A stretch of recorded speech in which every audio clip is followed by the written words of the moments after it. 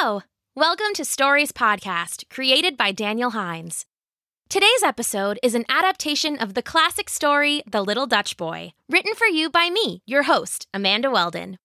Today, we'd like to say a special thank you to Lucia Faith and Eliza Jane and the rest of the Turco family, Caleb and his best friend Alfie and their families, Connor, Elena, and Thomas and the Villafranca family, Leif and Nia and their family, Liam and his parents, Luis and Jenny, Theo and Beatrice and their family, Cameron and Ryan and their family, Sadie, Lucas, and Evelyn and their family, and Avery and Kelsey and their family.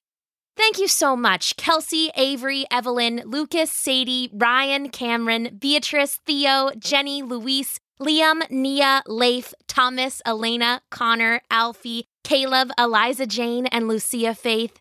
You are part of what makes it possible for us to continue to produce fun new stories for our listeners.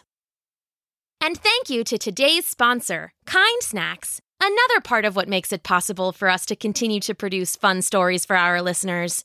When it comes to packing your kid's lunchbox in the morning, the struggle is real. You might not have time to cut fruit in star shapes, but you can still be a hero. Introducing Kind Kids Bars. Kind Kids Bars have 25% less sugar than the leading kids granola bar and come in flavors kids love, like chewy chocolate chip and chewy honey oat. Plus, all Kind snacks are kosher, gluten-free, and made without genetically engineered ingredients. Now that's a lunchbox win. Kind is offering our listeners a special offer so you can try Kind Kids Bars. Go to kindsnacks.com/stories and enter code STORIES at checkout to receive 20% off your order of Kind Kids Bars. That's kindsnacks.com/stories with code STORIES at checkout. Full offer terms are available at the link in the description of this week's episode. Hey grown-ups, power up your family's playtime with the Nintendo Switch System, the home of Mario and Friends. Jump into the unexpected with Mario, Princess Peach, and more in Super Mario Bros. Wonder. Or challenge each other to a race in Mario Kart 8 Deluxe. Go to Nintendo.com and browse the full lineup of Nintendo Switch systems. Additional accessories may be required for multiplayer mode. Games, system, and some accessories sold separately. Thanks. Enjoy the episode. The Little Dutch Boy. The sun was just beginning to set over the water as Peter walked home. It cast a warm glow over the river and the fields ahead, causing everything around him to glitter and gleam with the golden light of the sunset. But Peter could not appreciate any of the landscape's beauty. He had had a very long day working in the city, and he was exhausted.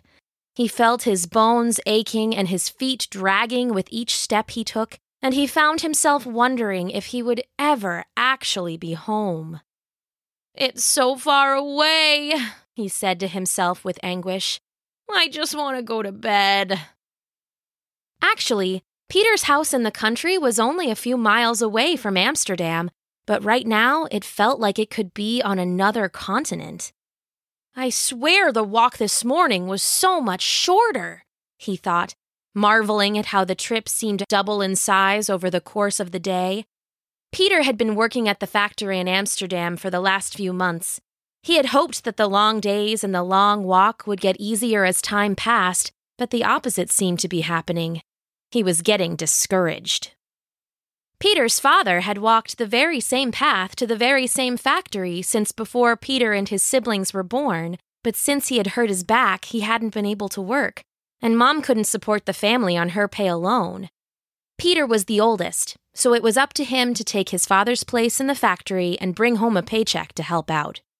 He was happy to help, and glad that he was able to, but he had also been struggling. Factory work was not his favorite thing, and this walk was so long. "I can't believe Dad has done this every day for so many years," Peter thought. "He must really love us."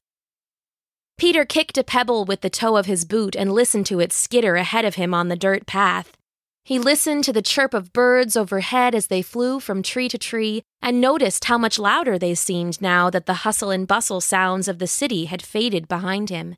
He heard the rush of the powerful river water, coursing behind the huge dikes that ran alongside the road Peter walked on, structures made of stone and clay and peat built to keep the land safe from flooding. Peter listened to the sounds of his own body, the huff and puff of his breaths, in through his nose and out through his mouth, the gurgles of his stomach as it eagerly anticipated whatever his family would be having for dinner, and the clomp, clomp, clomp of his feet as they hit the ground. One step, another step, one more, and then another. "When will I be home?" Peter said out loud again, noticing how pitiful his voice sounded as he whined into the air to no one. And as he listened to the last echo of his cry fade away into the twilight, Peter heard another sound, one that made his stomach stop growling and tie up into knots instead. When Peter listened, he heard the sound of trickling water, and he was afraid. Ever since Peter was a child, he had grown up hearing stories about the time when his parents were young and the river waters had risen so high that they crashed over the dikes and flooded massive parts of the Netherlands, his country. It had taken years to recover, and his mother and father spoke often about those days when the water had overpowered the city and it had felt like they might live underwater forever. Peter had been taught to respect the power of the rivers and the sea, and when he heard the trickle of water, too close for comfort, he was instantly on high alert. He scanned the area around him with sharpened eyes. At first, he didn't see anything. "Maybe I'm just so tired and hungry that my mind is playing tricks on me," he thought hopefully. But then he saw it. There, just a little ways ahead of him, water was spurting through the side of the dike, creating a shiny puddle in Peter's path. There was a hole in the only thing separating the land from the angry, rushing river. "Oh no!" Peter cried out. A surge of energy flooded his body and he took off in a run towards the leak, though he had no idea what he was going to do when he got there.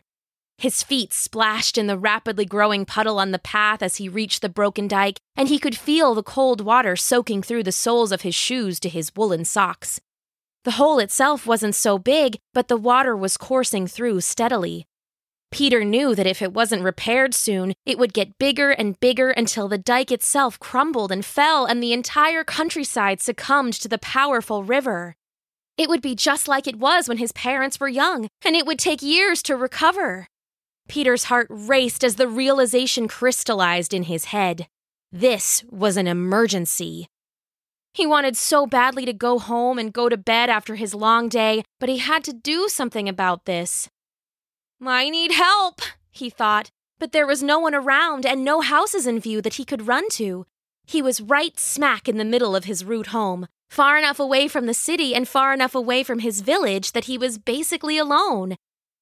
"It's just me," he realized, and he felt the knot in his stomach tighten. Thoughts were racing through Peter's mind and he was starting to panic. Should he try to go and find someone? What if it takes too long and the city gets flooded? Should he try to fix it himself? He didn't have any tools or anything, and he didn't really know how to fix things. What if he just pretended it never happened and went home and ate dinner? "I can't do that," he said out loud. "I can't let my city flood, no matter how tired I am." Peter took a deep breath and closed his eyes tight. He felt his lungs fill up with air and the speeding thoughts in his brain began to slow down. After a few seconds, Peter opened his eyes and settled on a plan. "I need to find something to block this hole." He scanned the ground around him, looking for a rock or something to stop up the leak. The puddle by his feet was growing bigger by the second, glinting in the waning light. There were no rocks, only grass and leaves and dirt. "What now?" Peter roared out in frustration and fear, and tears began to prick at his eyes. "I just want to stop the water from flooding my city." Peter's eyes fixed on the spurting hole in front of him, and all of a sudden, he was struck with inspiration. Decidedly, tears no longer blurring his vision, Peter poked his index finger into the leak, all the way to the last knuckle, until the water finally stopped running. "Ah!" Peter laughed with relief, appreciating the silence in the night air now that the sound of the rushing water had ceased. He closed his eyes and smiled and leaned his head against the wall of the dike, feeling all of the adrenaline that had been coursing through his system finally begin to dissipate. His finger was already so cold he could hardly feel it, and his feet were soaked to the bone. I wonder how long I'll have to be here, he thought, looking both ways down the long road. There wasn't a soul in sight. Even the birds had gone to bed. The sun had long since finished setting, and now the moon was high in the sky. Peter took a deep breath. I might have to stay here all night. There's a hole in this wall, and though it is small, it could make the dike fall, and then we'd be all underwater. This is not what I planned, but I guess here I'll stand, and I'll use my right hand to protect my homeland from the water. This is fine. This is right. I'll stay here for the night, and I'll use all my might, even though and despite I miss my mother and father. I wish I was home, but I think, no, I know this is all bigger than me. I must save my homeland from the sea. This is bigger than me.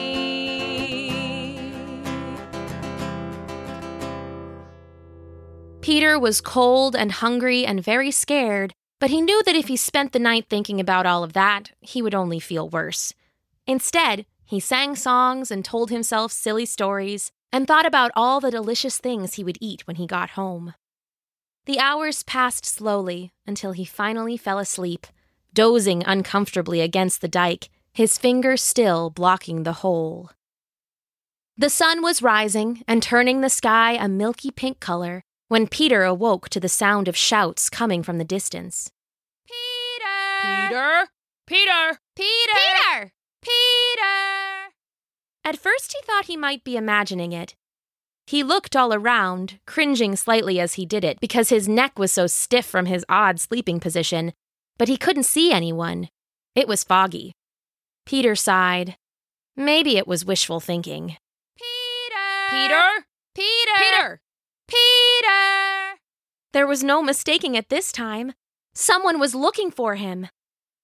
I'm here, Peter called out. I'm over here by the dike. His heart leapt into his throat as he saw his mother and father and all his brothers and sisters and a whole group of people from his village coming into view. They must have gotten up with the sun to start looking for him. He called out again, and this time they heard him. The members of his search party took off in a run towards him. Even his father, whose back was still not fully recovered and was surely aching with each step, was loping along with everyone else as fast as he could. He must really love me a lot, Peter thought to himself for the second time in 24 hours. His cheeks flushed with gratitude. His rescuers reached him in moments, and he eagerly hugged his mother and father with his one free arm, explaining to them as fast as he could about the hole in the dike and how he hadn't been sure what to do, so he'd block the leak with his finger and stay there all night. The adults sprang into action, and before he knew it, Peter was freeing himself from the wall while a handyman patched the hole and everyone around him cheered. It was over. He had done it. Later, belly full of warm food and feet cocooned in fresh, dry socks, Peter lay on his bed and examined his pointer finger. It was still pruny, but it was getting pinker, and the feeling was starting to come back. He heard a soft knock and looked up to see his father in the doorframe. He made his way to Peter's bedside and took the hand with the pruny finger in his. Peter, I just wanted to tell you how proud of you I was today. When you didn't come home last night, I was so worried and... He trailed off, and Peter realized that he was fighting back a lump in his throat. I'm proud of you for stopping that leak, and I'm proud of you for what you've done for this family since I've been hurt. I know that none of it was easy. You're very strong, and I'm glad you're my son. Peter's eyes stung with tears, and he grasped his father in a tight hug. And even though the people of the Netherlands celebrated Peter for years to come and built statues of him all over the country to commemorate his bravery and strength that night, For the rest of his life, this was what Peter remembered the most. Kind words and a tight hug from his dad. The end. Today's story, The Little Dutch Boy, was an adaptation of a traditional story written and performed for you by me, Amanda Weldon. If you would like to support Stories Podcast and receive a thank you in a future episode, please visit patreon.com/stories and make a pledge. Then send an email to Amanda at storiespodcast.com and let us know who to thank. And if you haven't already, please be sure to subscribe and give us a 5-star rating on iTunes. Today's story is dedicated to my dad, Bob Weldon. Thanks, Dad. And thank you for listening. Hey, Prime members, you can listen to Stories Podcast ad-free on Amazon Music. Download the Amazon Music app today. Or you can listen early and ad-free with Wondery Plus Kids in Apple Podcasts. Grown-ups, before you go, tell us about yourself by completing a short survey at Wondery.com/survey. Hello! We're so thrilled to share that we've partnered with some incredible brands that we think you're going to love.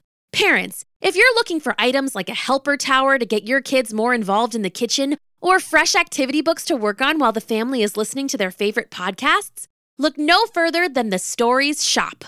All you have to do is go to starglowmedia.com/stories to check out family-friendly brands curated by the Stories team just for you. That's starglowmedia.com/stories.